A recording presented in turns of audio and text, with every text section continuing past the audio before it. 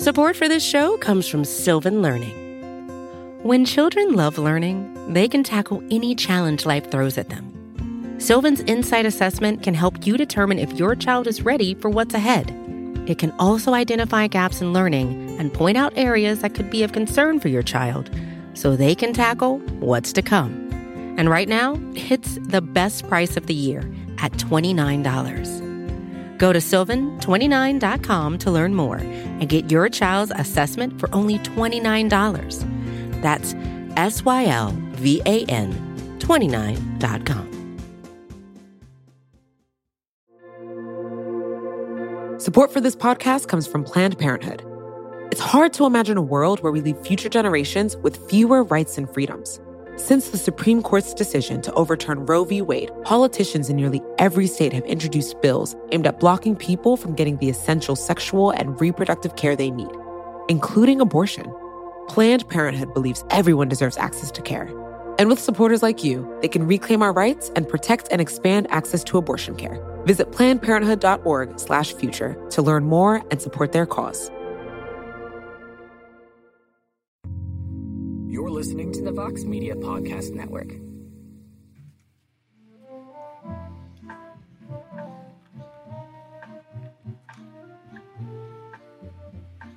Well, hello there, everybody. Hope you're having a wonderful Friday, November 20th, 2020. We are a day away from the UFC's second to last pay-per-view event of the year. UFC 255 goes down tomorrow night in Las Vegas. Both flyweight world titles are on the line, and we're going to talk all about it right now as we welcome you all to the live UFC 255 preview show here on MMAfighting.com. I am Mike Heck, being joined by the squad here. We got Jose Youngs, Jed Meshew, and E. Casey Leiden, producer extraordinaire, of course. All of you as well. We'd love to get your thoughts on this event. We want to talk with all of you all about it. So leave your questions in the chat. We'll get to them momentarily. Right now, let us get the ball rolling, Jed Meshew. It has been a minute since we have seen and spoken with you. You have been absent from Between the Links because life has taken over. We understand that. But coward. We talked about... I'm sorry. Sorry. But we did talk about this card a bit on Between the Links earlier in the week on Tuesday, but I want to get your take on the card in its entirety because there's a lot of people out there that are, shall we say, not overly fond of this card on paper, and I see where some people may be coming from because there's not a lot of star power here, but I actually, from a fans and like a matchup perspective, I think this one has a lot of potential to be really fun tomorrow night. What say you? What are your thoughts on this card as a whole tomorrow night? First of all, I didn't know you even had Between the Links without me. Does anyone listen? Do you have a fan base if I'm not there? I'm pretty surprised to hear that. I thought when I wasn't on the show, it just waited until I chose to come back. So good for you, whoever competed for the second best belt. Congratulations, whatever sad soul may have won in my absence.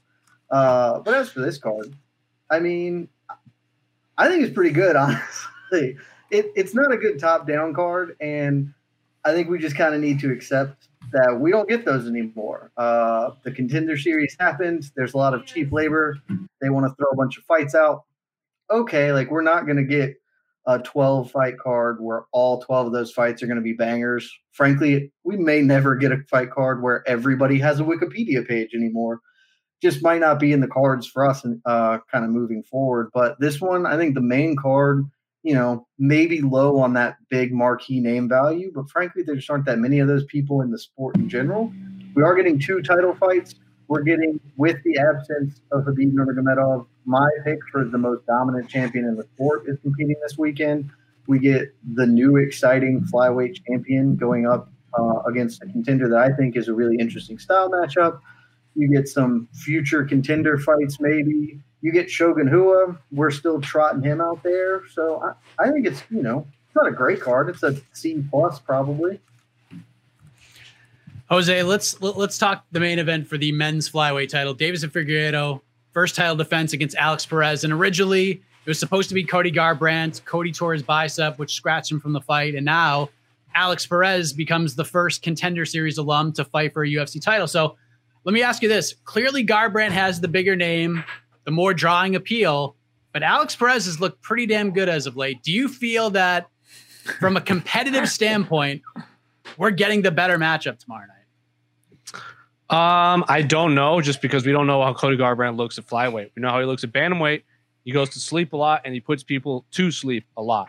Whether that translates to flyweight or not, I don't know, because we haven't seen him fight at flyweight. We haven't even seen him make weight flyweight. So for all we know, he wasn't going to make weight on today. So TBD, not sure if it's a better fight until the fight actually happens, or both fights actually happen. On paper, sure.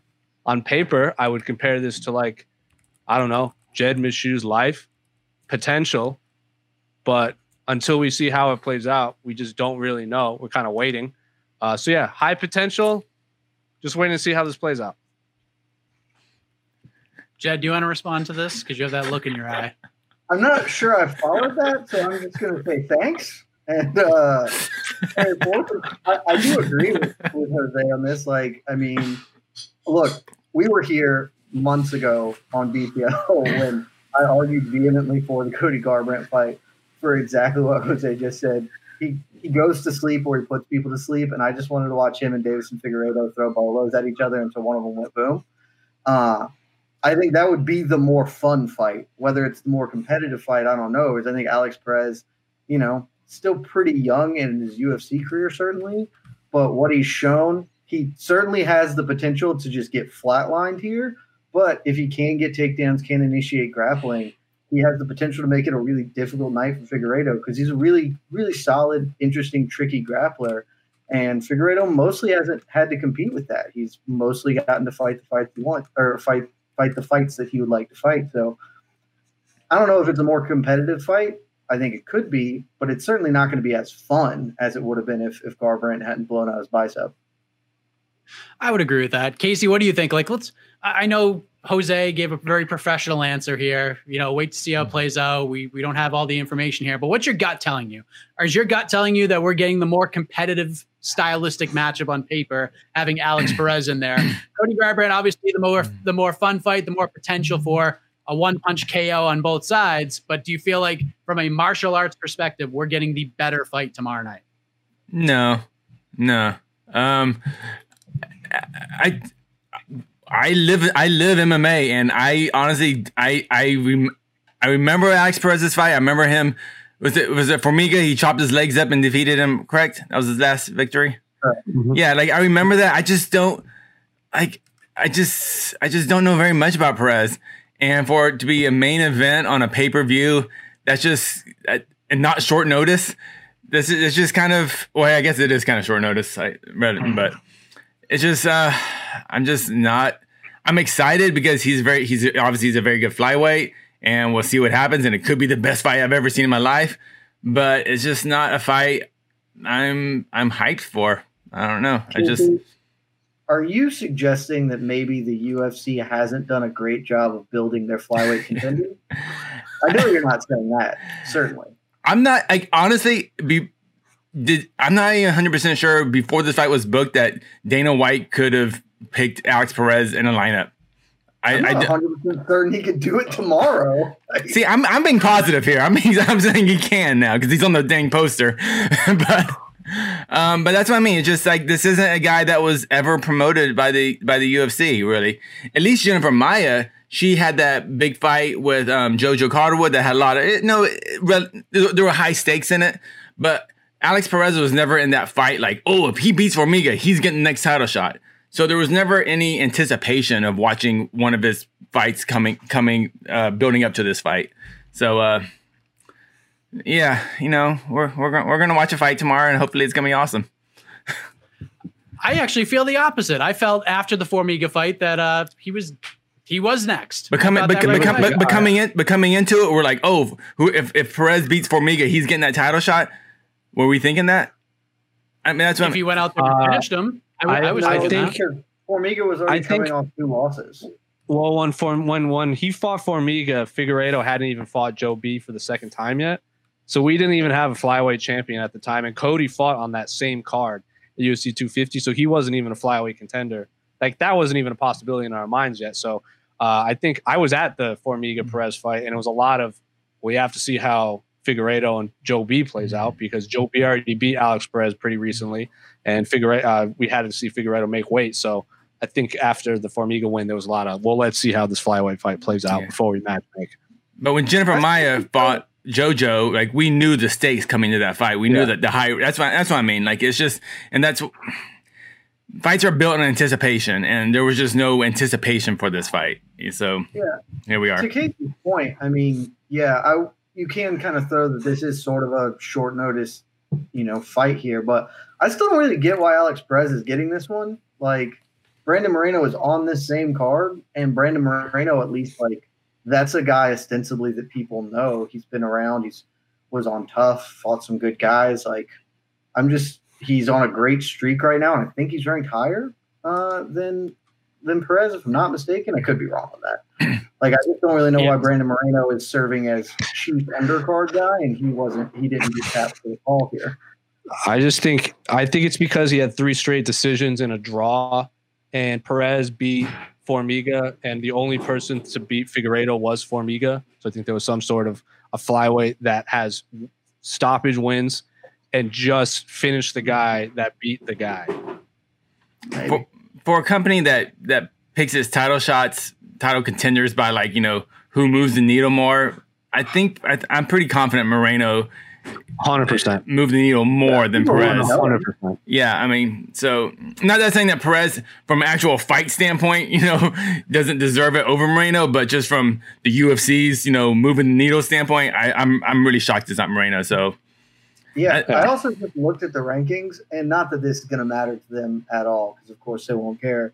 It's going to be weird when Brandon Moreno, as the chief undercard, is listed as the number 1 ranked flyweight in the world, but he's not challenging for the title when the number 4 is. Like, that just seems dumb. It is kind of interesting. Yeah, I mean, a lot of people, Jed, are excited to see Figueiredo and kind of see where he can take this division. Yeah. Like you said, a violent guy at 125. He's got killer instincts, got the ability to finish fights in devastating fashion. On top of that, he's a very interesting guy. And, like we've alluded to, Perez has won his last 3. As Jose just said, just finished the last guy to beat the champion in the first round with leg kicks. Very impressive stoppage. But you mentioned what Perez sort of needs to do to get the job done. Now it's just kind of, how can he do it and will he do it? So in your heart of hearts, what would you rate Perez's chances to pull off the upset tomorrow night on, like, a scale of 1 to 10? I think he's not a sitting duck out there, but I do feel like he's probably an underdog. I mean, Perez can strike a little bit. He does have that leg kick stoppage that we've referenced at this point several times over Formiga, but he has gotten hurt in fights before standing. Like, he's a little reckless, not super defensively sound.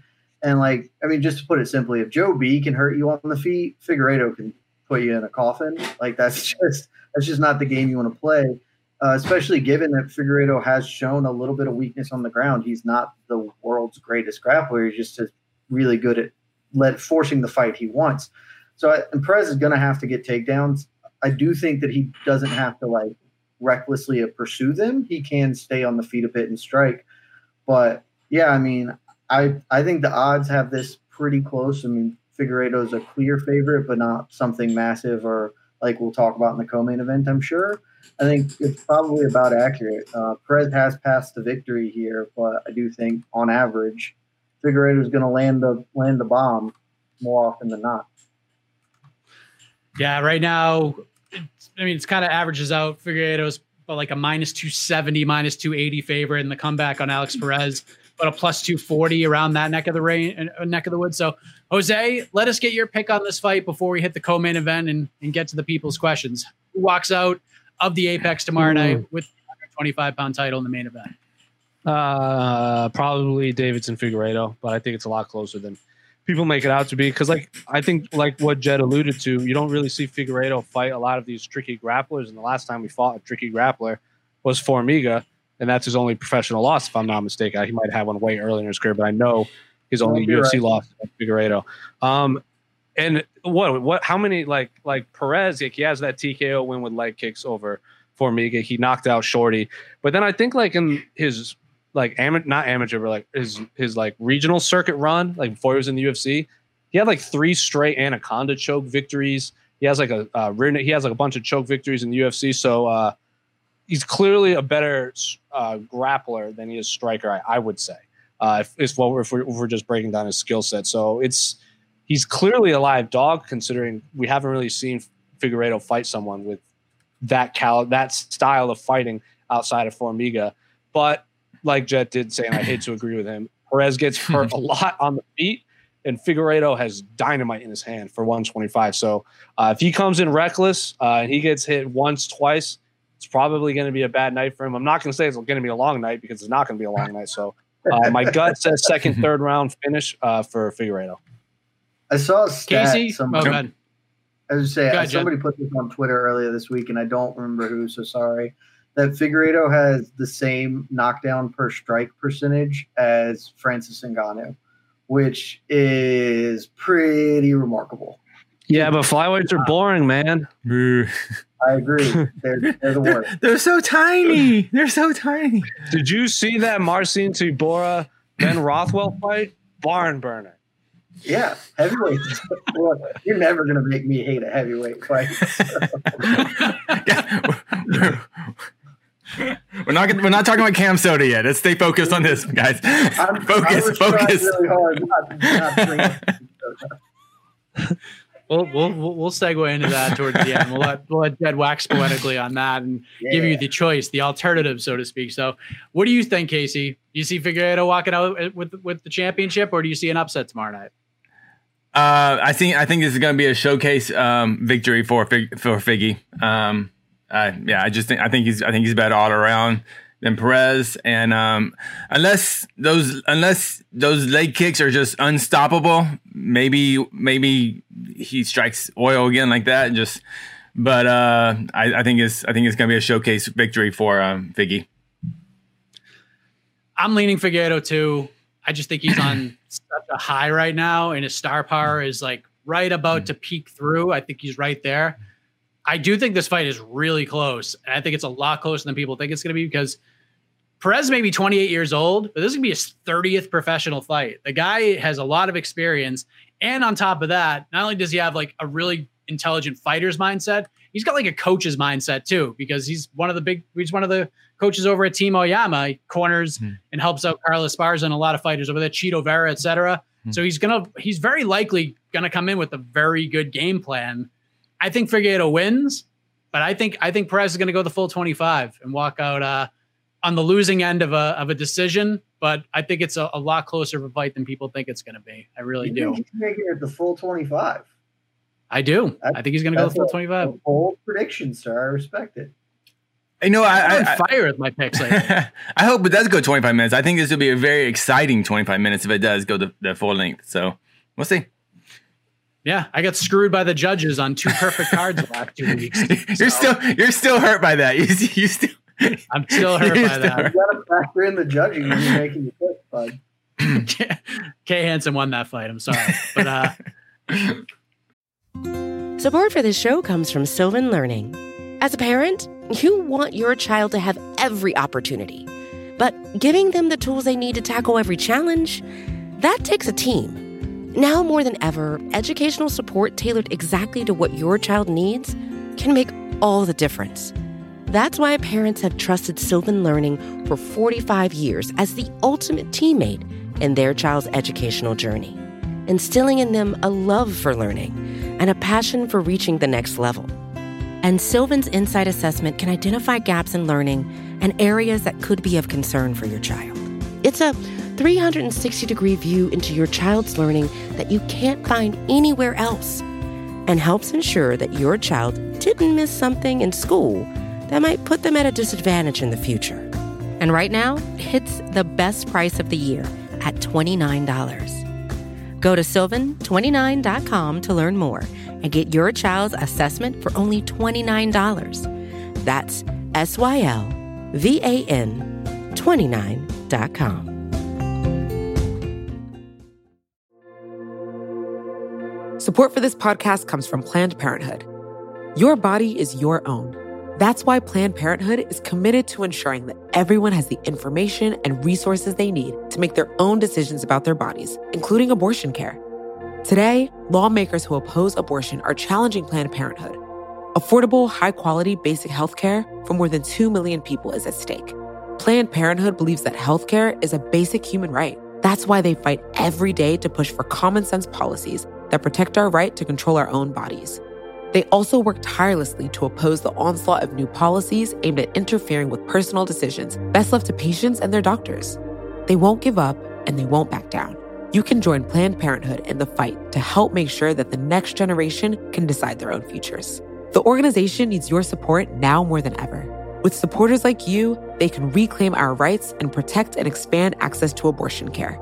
Visit PlannedParenthood.org/future to learn more and support their cause.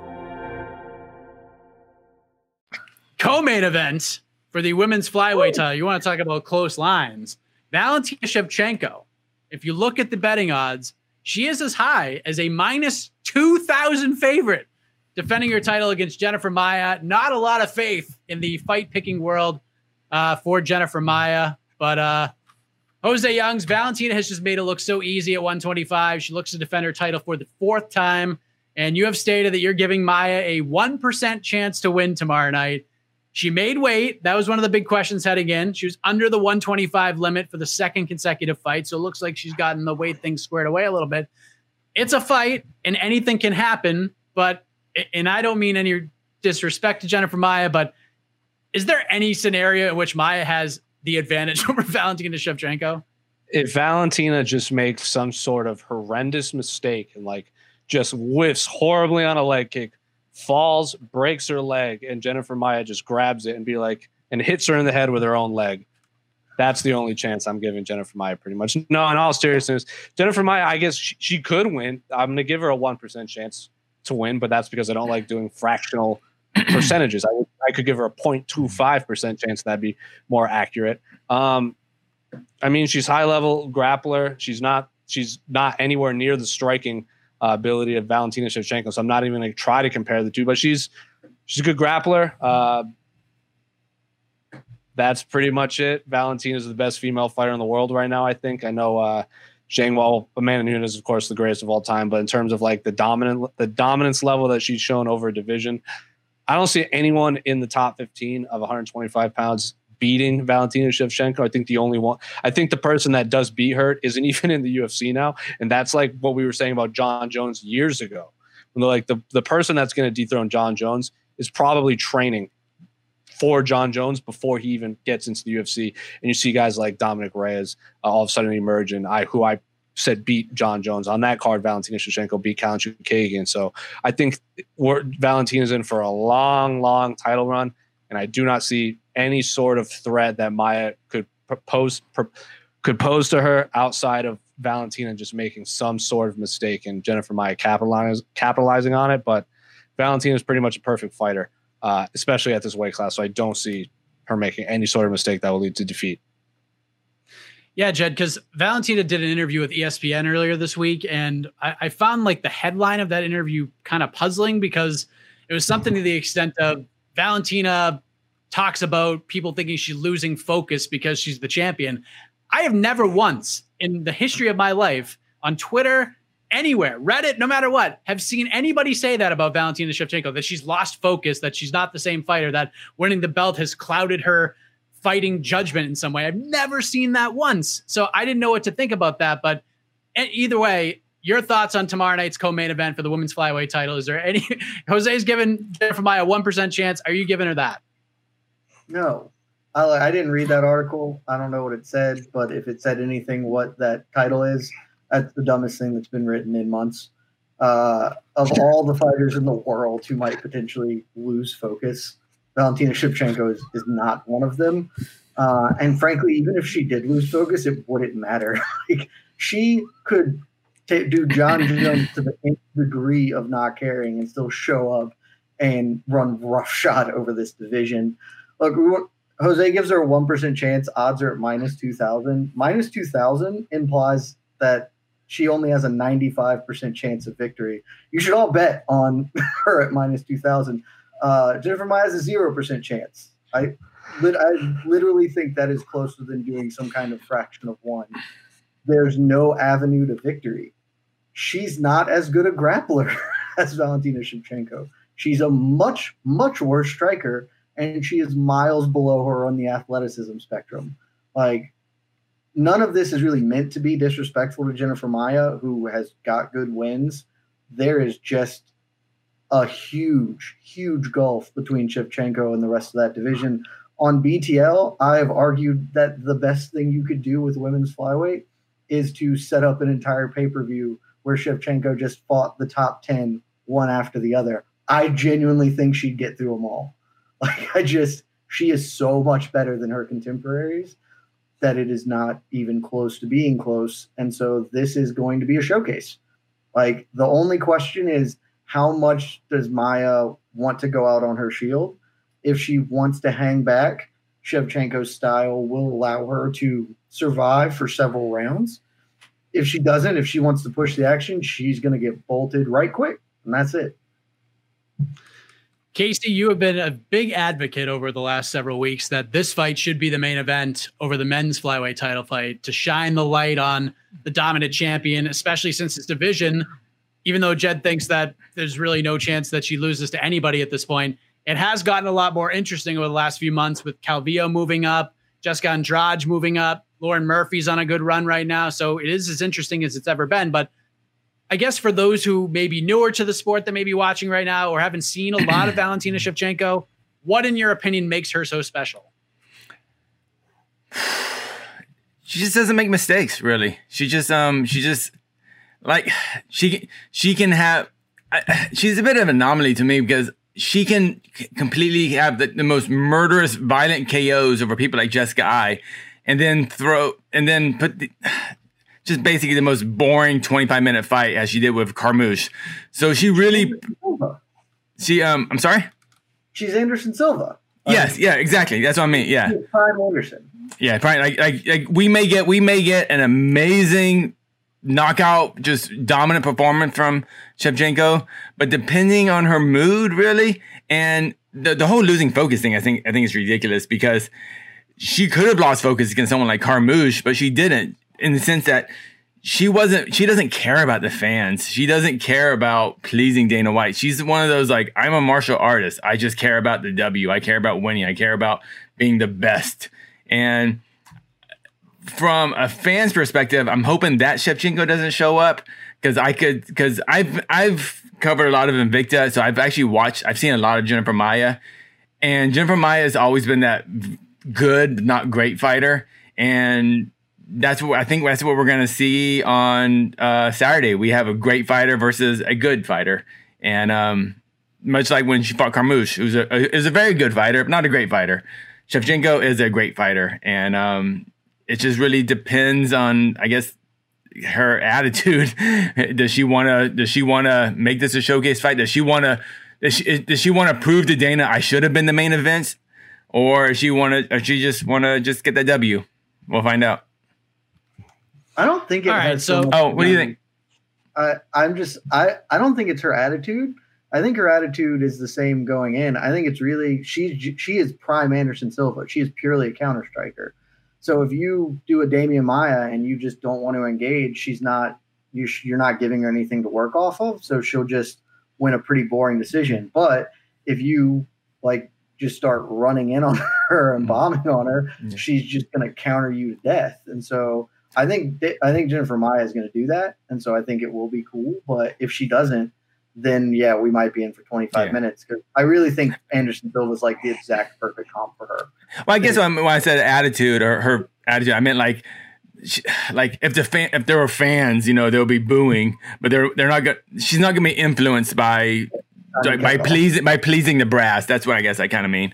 So if what she'll do, the easiest, smartest path to victory is what she will go on. And if Jennifer Maia doesn't, it's really dependent on Jennifer Maia's how she decides to lose, I guess. That's a great way to put it. All right. So I don't think any of us are picking Jennifer Maia. It's just the way that it is if we're going based on opinion here. So we'll have some fun with this. We'll throw out a prop bet, Jose, and we'll get your take on this. Right now, over 2.5 rounds is -137, under 2.5 rounds +122. So if you had $20 of supplemental income to throw on any of those, do you think the fight goes over 2.5 rounds or under 2.5 rounds? Just under. I'd say early. So like early third would still be less than 2.5. So yeah, that's probably, I'll probably say like early third round. So just slightly under 2.5 rounds. I think Maya, I think everything Maya brings, Valentina is just going to easily exploit it. It's going to be like a lion playing with food until it's just over and wants to throw it away. So I'm going to say just under 2.5 rounds. Jed? Well, if I had $20 and if I gambled, because I would never do that, I would certainly take the under. I think it's probably going to be second round I think Maya will spend the first round trying to be patient, and then she'll get a little impatient and start charging in and get clipped. And in the second round, she's going to throw caution to the wind and get highlight reel KO'd for all of us. It's going to be great. Casey, over under 2.5 rounds. I'm gonna be negative here and say over and say we're gonna have a copy of the Liz Carmouche fight. Maya's gonna take a couple big shots to the face in the first round, and she's gonna like, nope, I don't want this. So I'm gonna be negative. It's gonna be a bad 25 minutes. Maya has shown durability, at least as of late. She's only been finished once in her career, but if you haven't seen the way she was finished by Sheila Gaff in Cage Warriors. Oh, that was old. Wow. That was a devastating knockout. 10 seconds. It was bad. She got knocked out badly in that fight. So Shevchenko's at top of her game. I don't think it's a 10-second knockout by any stretch. I think she gets it done inside of 3 rounds via TKO, but I think it ends very similarly to the Caitlin Chookagian fight where Shevchenko's just too much, just grinds her away, and Maya's just like, this sucks. I don't want to be here anymore, and she's gonna get crucifixed and probably finish. Like Jennifer's gonna give it her all, and the good old college try. I'm sorry. There's just no way you can pick. I just want to say that I want to say that Jennifer Maia is a very good fighter. I've seen her fight versus Vanessa Porto when she won the 25 belt in Invicta was a really great fight. And Jennifer Maia is a very good fighter. And it has like all the shit talk we're kind of saying right now is really nothing against Jennifer Maia. It's just that Valentina is she's just ahead of the curve right now. And that's all it is. And I think Jennifer Maia earned this spot, and she's earned this out. She's earned her ass whooping. So, yeah. Jed? Oh, you looked like you wanted to say something. No, I second everything Casey said. And like when you mentioned earlier, the division's more interesting, and it is. Like I think Maia's earned this ass whooping. Lauren Murphy has earned her ass whooping whenever she gets it. Calvillo, should she win 1 or maybe 2 more fights, will have earned the ass whooping she gets there. Like, this is not a knock on any of those women. Jessica Andrade will also earn her ass whooping when she gets it, but I think Andrade is the only one that could pose any sort of danger. I genuinely don't think there's a person not named Amanda Nunes who can pose any danger to her in the world. And I thought Shevchenko won their rematch. I would be very much interested to watch them run it back because they're the only 2 fighters that have anything for each other as far as I'm concerned. I find it funny that Dana White is against a third fight with Nunes. She'd rather see Zhang Wei Li fight Valentina Shevchenko instead. I don't know. I kind of want to see the Nunes fight one more time. I mean, that fight would also be cool. I'm surely sign me up for Zhang Wei Li that fight. You have time for that one though. Yeah, that's so weird. Like there's strawweight is so thick with contenders. I don't understand. Yeah, I never understood that one from Dana. Yeah, confused. So those are the title fights. Main card rounds out with Mike Perry, who missed weight by 4.5 pounds. He'll forfeit 30% of his purse to Tim Means. That's the featured bout on pay-per-view. We got Cynthia Calvillo against Caitlin Chookagian. Very important fight for the aforementioned women's 125-pound division. The rematch between Shogun Rua and Paul Craig begins the main card. Festivities in the prelims has Brandon on Brandon, Moreno versus Royval. Joaquin Buckley is back for the first time since his knockout of the year. Lock, more than likely, against Jordan Wright. Antonina Shevchenko shares the card with her sister against Ariane Lipski and much more. But you guys have heard us talk enough, and you're going to hear some more, but you guys are going to lead the way. So let us go to the peeps And you guys and gals can continue to submit your questions in the chat. We'll go for till we don't feel like going anymore. How about that? All right, 1 second. That's not really a question. It's more of a comment. Comments are fine. Okay, you know what? Let's talk about this. I think that. Why is UFC 255 not getting much attention at all? MMA sites like MMA Fighting and Fightful have done a better job hyping this card than the UFC. Yeah, I mean, listen, it's a good card. This is a hardcore fans card. Like if you just started watching the sport 6 months ago because you heard Conor McGregor is fighting Dustin Poirier and you're all in on that fight, this may not be the card for you, like just based on paper. But if you order it and if you just say, you know what, I'm going to give it a chance and watch it, I have a feeling you're going to get that post UFC 206, post UFC 199 feeling coming out of this card, where you may not have been as excited as other cards, but you don't want to be the one that's like, crap, I should have bought this one. Everyone's talking about it because it was really good. I kind of had that feeling deep down in my stomach that that's the kind of card we're going to get tomorrow night, even though it's not the sexiest one on paper, Jed. I mean, I agree. I think this is like a pretty, either a really good fight night card or like a pretty decent big ESPN card.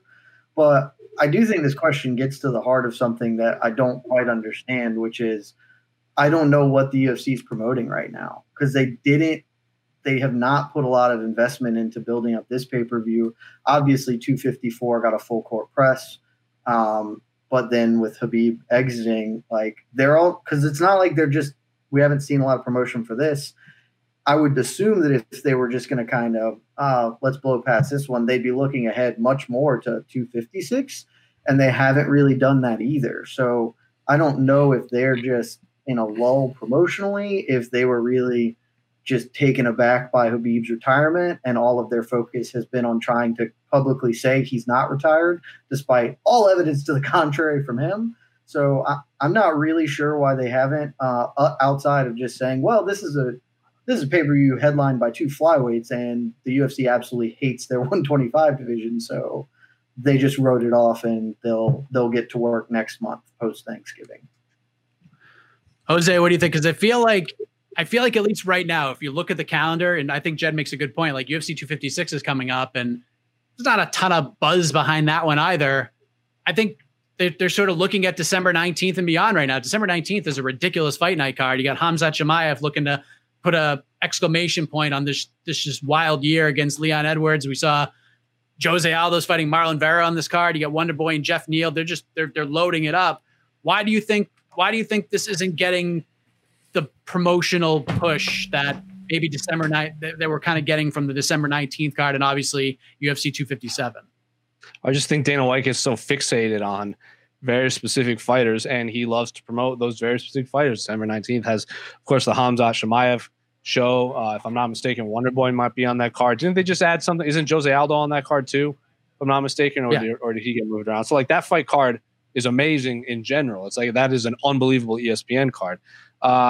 This card 255, like I'm here, and Dana White didn't even want to talk to us. Like we were all under the assumption that if he's going to talk before pay-per-view, it's going to be this one because he's going to want to sell it. And he didn't even do that. Not only did he not give us a scrum, he didn't even do the stare downs. He didn't do the stare downs for a double title fight headline. Like that just goes to show you the president of the company doesn't even care. But like this pay-per-view reminds me of like UFC 201. Like, is this a better pay-per-view main card than UFC 201? I think so. 201 just got like that was Lawler, Woodley. Co-main event was Rose, Carolina. It was supposed to have right. You can't even remember, and you were at that one. So it's I like can remember that one. That was the first year I ever worked, so I remember that one very clearly. So like UFC 199, the card wasn't good. It wasn't but it was also a sandwich between 200 and 202, which were the big pay-per-views because 202 was the McGregor Diaz, 200 was obviously 200, and then you mentioned UFC 206. That was fresh off the heels of UFC 205, the first MSG card, and then right before the return of Ronda Rousey. So it's just like these cards are getting lost in the shuffle. So like UFC 255 is coming off like these pay-per-views where it was like Khabib It was Tony versus Gaethje, which was obviously a stacked card. And then you had the first, we had the triple headliner on the first pay-per-view of Fight Island, headlined by Masvidal Usman. And then we had I can't even remember what was then we had the return of Nunes. We had a couple other, we had the Izzy fight card, we had the Beef fight card, and then it's just this. This happens a lot where you use a lot of champions all in a row, and then all of a sudden you don't have any big champions to headline cards. It happens all of the time. UFC 206, they had to make it an interim title fight just so it could headline, because that was what was that, Pedersen Holloway, if I'm not mistaken. This happens all the time. It always happens around this time because remember, they've also canceled January pay-per-views because they've used so many champions in like a very small amount of time that they don't have anyone to headline anymore. They even thought of like making interim titles between like Usman and Colby Covington just so they could get headliners for cards, and it doesn't pan out. So this is nothing new. It's unfortunate that it's happening right now, especially because the flyweights are like, again, Valentina could be the best female fighter of all time. I still put Amanda Nunes right above her in Chris Cyborg, but Valentina's right in that category. We finally have a violent flyweight champion that we've all been craving for. And it's unfortunate that it's not getting the shine, especially from the president of the company. I would like to just refute what Jose just said, because Demetrius Johnson threw a grown-ass man in the air and armbarred him. That dude is violent, and we need to not disrespect the memory of Mighty Mouse. Right, but I guess when I say violent, like Figueiredo's opponents don't really look the same after they fight. Demetrius Johnson. I want to clarify that because Demetrius Johnson was a very violent man in his own way. Demetrius Johnson is a scary cat. Don't forget what Demetrius Johnson did to Joseph Benavidez. We did to Henry Cejudo. You know. So I mean, he's the greatest flyweight of all time. Probably, no, not even probably. Definitely top 5 MMA fighters who have ever lived. You said that the UFC runs out of big UFC champions. Well, I think that's the problem. Like it's a bit of a self-fulfilling prophecy with the flyweight division. Dana's like, no one cares about flyweights. Then freaking at least show up for the weigh-ins. Just dude, all you gotta show up and go, hey guys, stare at each other, don't punch each other. That's all you gotta do. And it's just symbolic. I mean, if the president of the company can't walk out of his penthouse to the apex and just stand there and have two men face each other, then like if they don't care, if he doesn't care, like why are fans giving a crap? So it's just I just don't understand. I just don't understand as the promoter, promote. That's what you're paid to do. Promote.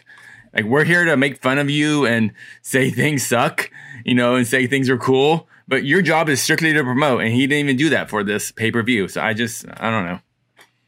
Yeah, Casey, but I also think Jose nailed it when he said, Dana gets fixated on fighters, because we can all agree, right? If Cody Garbrandt doesn't get hurt, this card is getting a much bigger push, and Dana is doing a pre-fight scrum and talking to everybody because he wants Cody Garbrandt to have a belt, right? Like we're all on the same page there. Yes.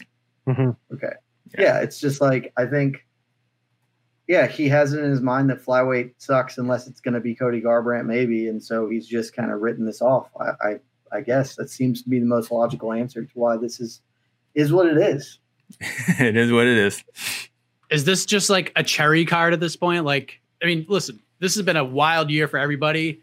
The UFC has done a tremendous job of keeping the train moving. However they've had to do it, whether it's like a 6-fight card total because there's like 5 fights that got pulled the day of, like they're making it happen. They've had a very successful year. We questioned them. They've come through. They proved us wrong in a lot of different ways. So at this point, is this just like cherry on top of the sundae? Like whatever happens, cool. Like we've already made the ice cream, the hot fudge, whipped cream, marshmallow, peanut butter sauce, it's all in there. This is just like a cherry, and you can have it. You don't need it, but it's there if you want it. They just got to get events in, man. They got to get that magic number 42 by the end of the year. So every weekend we're getting fights, and this one just happens to be the pay-per-view of the month. So this is what it is. A good card. Yeah. I what else? I think it's a fun one. I don't know if it's $65 worth of fun.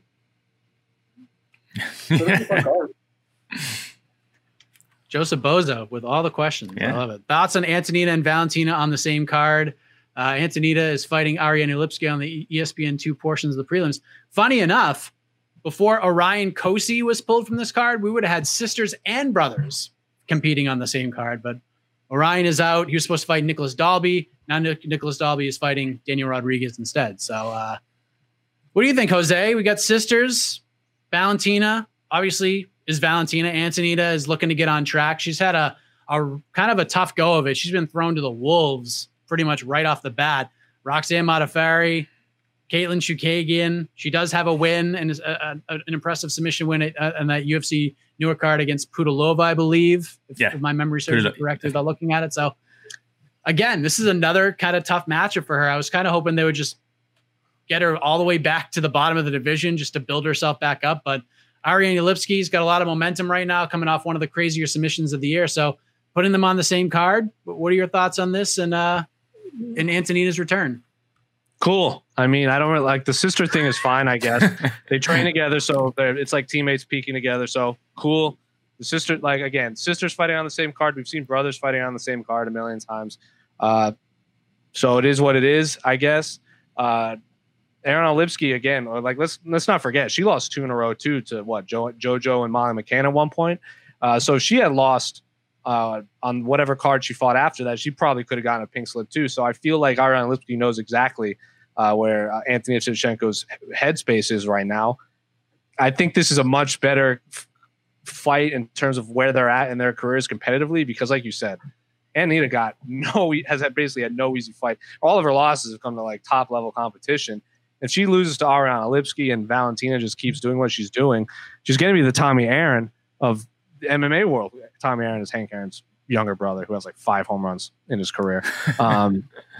So it is cool. It is what it is. This is a fight that I guess makes sense in terms of skill set. I have no idea who's going to win, but I'm much more excited for this fight than like if they gave Antonita like Cynthia Calvillo, or God forbid they had her fight Jessica Andrade one to make her flyweight debut, because that would have been a massacre. So cool. They're on the same card. I guess history is always fun. The first for anything is always fun, but I have no idea who's going to win this fight. I think it's a toss up for me. Yeah, it's a good fight. Jen? I'm actually kind of in on the Antonita versus Andrade fight. Not because I think that makes sense from any kind of a competitive standpoint, because it very obviously doesn't. But from like a fight building standpoint, like if Antonita gets a win here and then you book her against Andrade, she's cannon fodder, but then you can set up that like heat for the Andrade Shevchenko fight and just get a little extra salt on it. I don't hate that at all. I mean, it's really mean, but I kind of like it. That's what exactly they should have done when Roxy beat Antonina. Like, yeah. It was right there. It was right there. Do you remember before the pandemic, we had laid out exactly what the UFC should have done? Yeah. They were going to go back to Russia this year. They should have done Roxanne versus Valentina in Russia. Valentina can get revenge in the exact place that she beat her sister. And the co-main event, Kevin Lee wanted to fight Islam Makhachev in Russia so badly. That was the fight. That was the fight card to make. And then the UFC was dumb and big booked them against Liz Carmouche. And then the pandemic hit, and we're never going to have that fun card ever again. I don't know. We could still do it. Like, Anthony gets the win here, then we book her against Andrade, and sure. Next year. I like the card idea. Thank you, Joseph. One more from Joseph. This is really a question, but you read it real quick, Mike. I saw odds as big as minus 1,200. That is when Ronda fought Holly Holm, and we know what happened. This is not the same. No, because like we all knew, like the three of us and Casey, we knew Holly Holm was I don't care that Ronda Rousey was on the cover of Ring magazine. Holly Holm is the grossly superior striker, and when she won, I was not even remotely surprised. If Jennifer Maia wins, I might question the entire sport of MMA. Yeah, if Jennifer Maia wins like a dominant win, not like a fluke win. I don't know. I don't know what you want to call it a fluke win, but if she head kicks Valentina and wins, it's the biggest upset in the history of the world ever. I was just going to ask that. Is it? Yeah. Yeah, that's what I guess that's what I'm trying to ask. Is this bigger than Sarah GSP if Maya wins? Without question. Yeah, I think it's way I'd say bigger. so. See, I don't I'd say so. Because I in hindsight, that big win for Matt Serra was obviously insane, but GSP wasn't the GOAT yet. Valentina, we're talking about, could be the greatest female fighter ever. GSP wasn't there yet because he had just won the belt, right? That was his first title defense. Yeah, first defense. First or second. No, it was his first. Yeah, so it wasn't quite there yet. I believe Sarah GSP. That's If Maya wins, it's a bigger win. Like Sarah GSP will forever be kind of like the biggest one in terms of what it meant, and like just because more people gave a shit about that than will care about this weekend's card. But from a nuts and bolts standpoint, there would be no bigger upset in the history of the sport. Like maybe Sokoju when he knocked out, was it Little Nog was the first one? Little Nog, yeah. Literally no one had ever heard of him before. And Little Nog was like a super established guy. Maybe you could argue that from like a nuts and bolts standpoint, but no.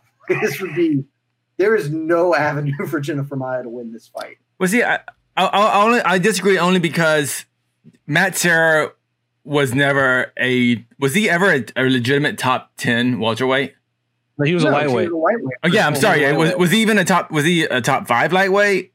A top 10? He was? Yeah, he was I mean, well, there weren't rankings, but, he was a highly regarded who gave him his black belt? Who gave Matt Serra his black belt? Because he's the first American to get a black belt from that. Was it? He was one of the first, right? I don't remember. It was either him or he's somewhere in the list of like he was the first American to get a black belt from this person. Yeah, I'm not. He's the first American under Henzo to get a black belt. Yeah, Henzo. Yeah. Yeah. So like he's clearly a high level martial artist. But he punched him. Yeah. That's like if Hoist knocked out Ken Shamrock throwing overhand. I'm sure you've heard all the stories. Knock out Ken Shamrock?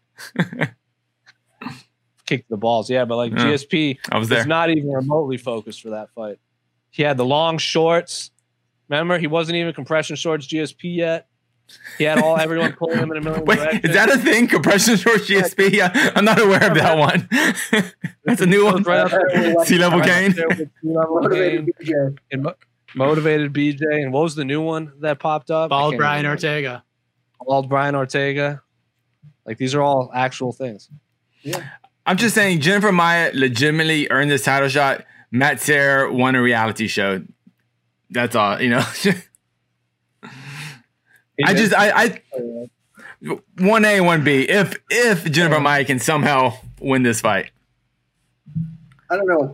I guess my view on it is if you had told me going into Sarah GSP that Sarah won, I would not believe you, but I wouldn't think that it wouldn't make me, like Jose said, question everything I know about the sport. Whereas if Jennifer Maia wins, I will legitimately have to think about like everything I know about fighting because it's clearly wrong. I love those fights though. I love those types. I love being wrong. I love being wrong when I see fights. It's awesome. If she wins, it'd be great. Just because that would be a moment that we would get to see in real time. But I would be genuinely flabbergasted by that. Yeah, if she wins, that'll be like I can't believe I didn't spend $65 on this card. I missed it. I missed the moment. Which is exactly why I think soda.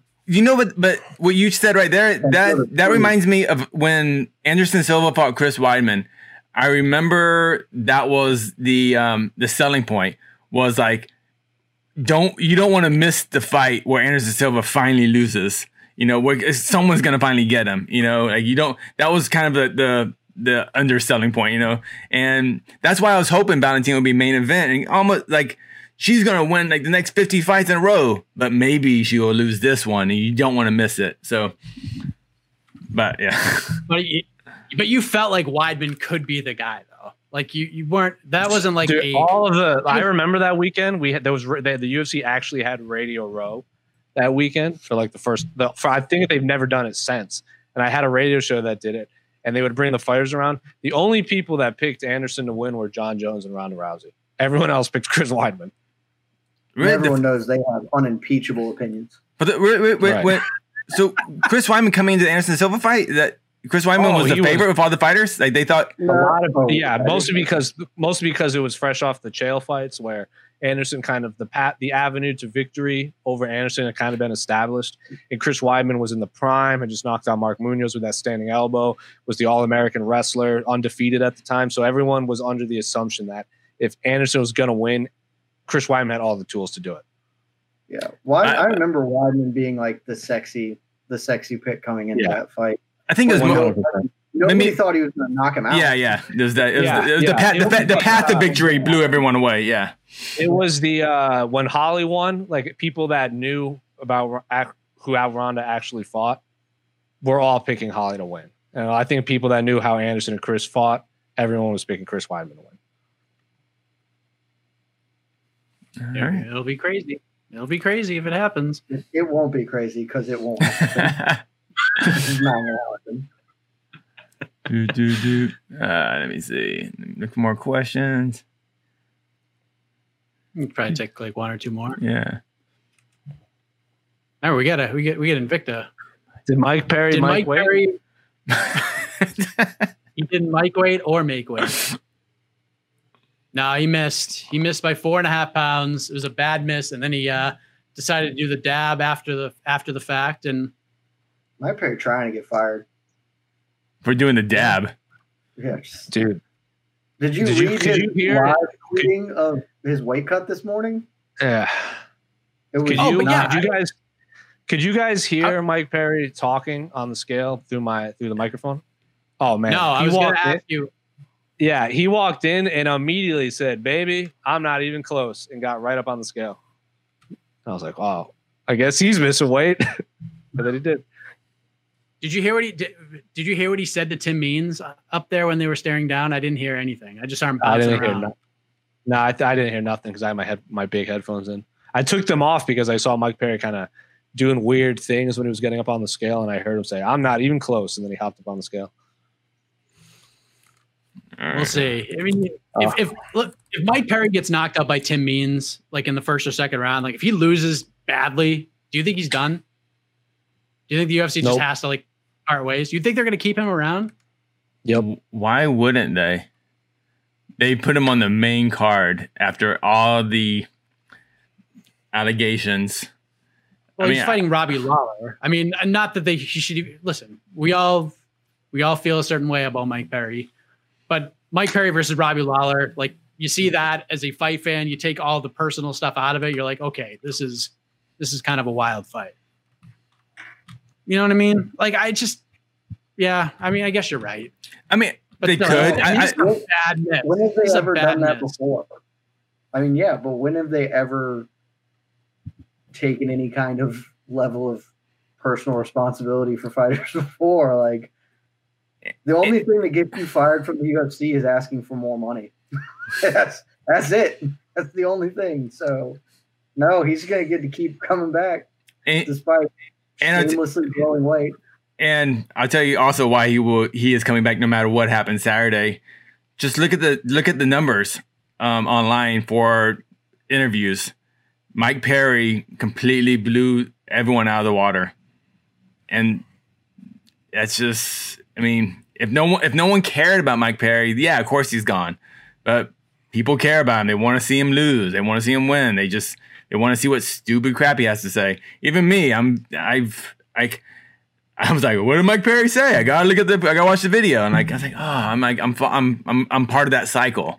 So, did you feel like a better person having heard Mike Perry's words on anything? Did that enrich your life personally, Casey? I am part of the cycle. It's just, we're here. What happened to Robbie? Is Robbie okay? Has anyone checked on him? I don't remember. Just an injury? Yeah, I think he's thinking like February he wants to come back. Nothing serious. Something happened. Pour one out for the great lost fight of our generation, Robbie Lawler versus Anderson Silva. We're never going to get it, and I'm very sad about that because that was the fight to book. It would have been a good one. Would have been a great one. Man, Anderson Silva really left the UFC on a kind of a, I guess, like no big send off from the UFC. Just yeah. They gave him a whole retirement card, even though he was never clear that he was going to retire. They tried to force him out, and then he was like, "No, I just want to keep fighting people." It was what a crazy scenario, because Dana White's like, I've made such a mistake. I should have never let him fight. He'll never fight here again. And then our own Guilherme Cruz breaks the news that Anderson Silva got released, and Dana White basically called Guilherme a liar and then corrected himself like 3 hours later. Like, I'm glad they let him go. Like, do whatever you want to do. If you want to keep fighting, go fight. But I'm just glad they let him go. Anderson versus the winner of Tyson Roy Jones Jr. That's the fight to make. Very possible. Very possible. All right. We are good in questions. All right. I think we've waxed poetic. Oh, well, we haven't waxed poetic enough, because Jed Meshew, the thing about life. Yeah, here we go. It's great. Sometimes in life we have options, and tomorrow night we have options if you're a combat sports fan, because yes, you have UFC 255, which you could pay $65 for, or you have a different option, one that excites you very much. So go ahead. Guys, what if I told you that the best fight card of this weekend was free? Because it sure is. And it's Cam Soda, pioneers of the mixed martial arts space, are back with their third offering, Fight Circus 2, Circus Harder. It's at 10 p.m. tomorrow, and it's going to be awesome. Everyone who has any knowledge of me, all 7 of you out there, know that I am a big proponent of Fight Circus, because it is all of the best bad things in MMA, just like balled up into perfection and shot straight into your veins. And they're doing it again this weekend. Some of the highlights on this particular card, we have a 3-on-1 fight. 3 average Joes versus 1 big pro boxer. That's going to be really bad, because we all know how it's going to go, but it's still absurd, so let's tune in and watch. Kicking only fight on Fight Circus 1. The kick only fight was actually awesome, and I'm really excited about this one, because I had never once considered the idea of a kick only fight, and it was great. There is a 2v2 tag team match that is a battle of the bands. So there you go there. My personal favorite, carrying on from the kicking only match, there's a spinning strikes only match. What? How can that be anything other than amusing? So we get that. And then my other favorite one, early in the card, maybe not the show opener, but there is a no mercy leg kick match where they're just going to trade leg kicks until someone quits. They are literally playing Rochambeau with leg kicks. Look at Casey's face right now. It's in a ring, Casey, so you love it. Look, this is not good mixed martial arts. Tell me it's open scoring too. Oh, well, I don't know. That's crazy. It's not good. It's not technical, but it's incredibly fun. If you can be not serious about this sport, Fight Circus is exactly what it purports itself to be. And it's sometimes you have Valentina Shevchenko, the best fighter on the planet, fighting, and that's awesome. And I'm here for it. I have been driving the bullet train since damn near day one. But just as much, it is fun to just watch some people do really stupid fight stuff, because we all like that too, if we're being honest with ourselves. So I know it's at the same time as UFC 255. I'm not telling you which one you should watch. I'm just saying don't miss out on Fight Circus as well, because it's great. And look, there's no better thing for this sport than to be intimately aligned with a porn site, because really, what is more MMA than that? That's all I think. You just sold this card better than the UFC sold UFC 255, Jed. It's because I watched both Cam Soda events live, and the first one is honestly either the most or the second most fun I've ever had watching a fight card. And Fight Circus 1 was at the end of this year. I think I've already told everyone here on this card. I am legitimately putting it in my event of the year vote. Like it will be somewhere in my top 5 because it was awesome. So if the third one can be anything close to that, it's well worth your time, and it's free. Like, what else are you doing? It's free. It's a pandemic. You're at home. Put it on and watch it. Hey, what a way. I mean, there's not much more that can be said. So your combat sports hopes and dreams can all come true.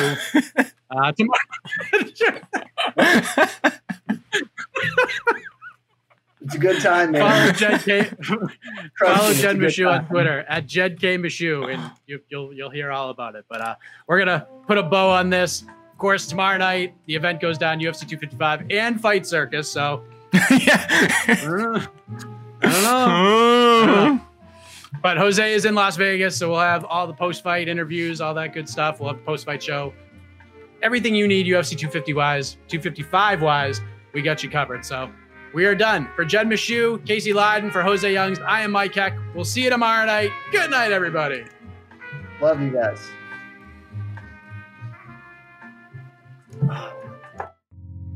You're listening to the Vox Media Podcast Network.